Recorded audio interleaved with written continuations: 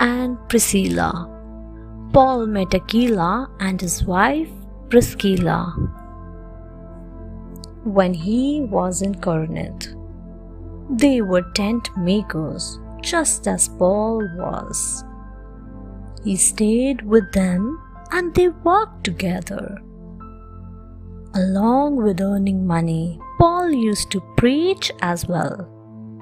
One day, some Jews seized Paul.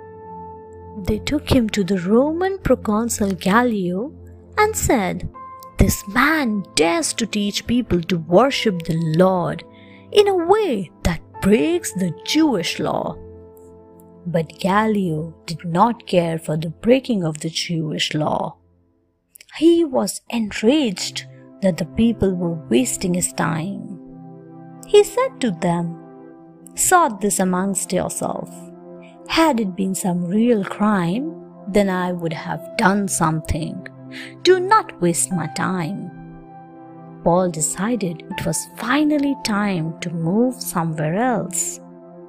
He convinced his friends, Aquila and Priscilla, to accompany him on his missionary work to Ephesus.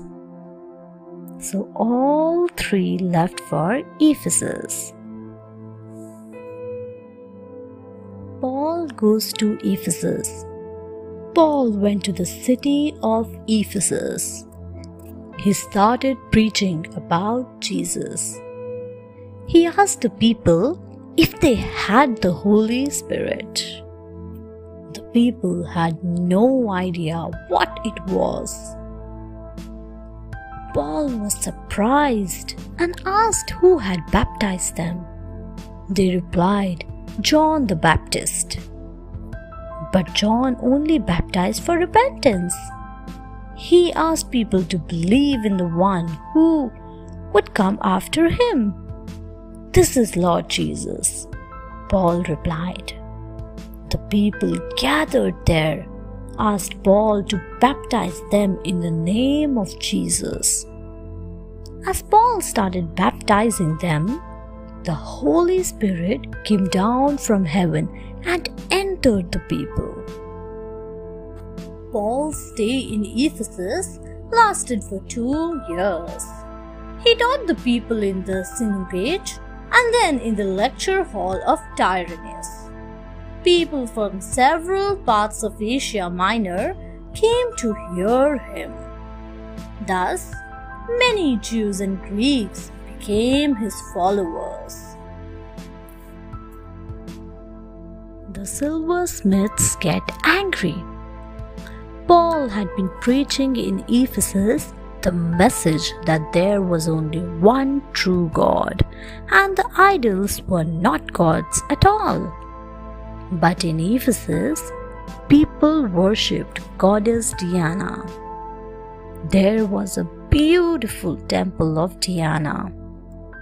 Many people would often buy silver replicas of the temple or the goddess as souvenirs or to worship.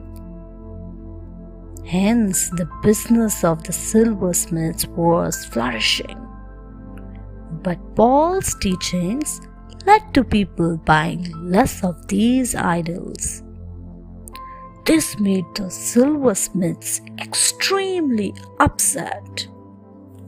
They started rioting.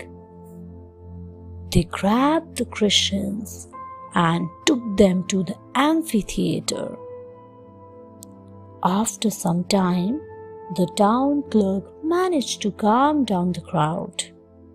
He concluded by saying that if the silversmiths had a problem, they should take it to the court.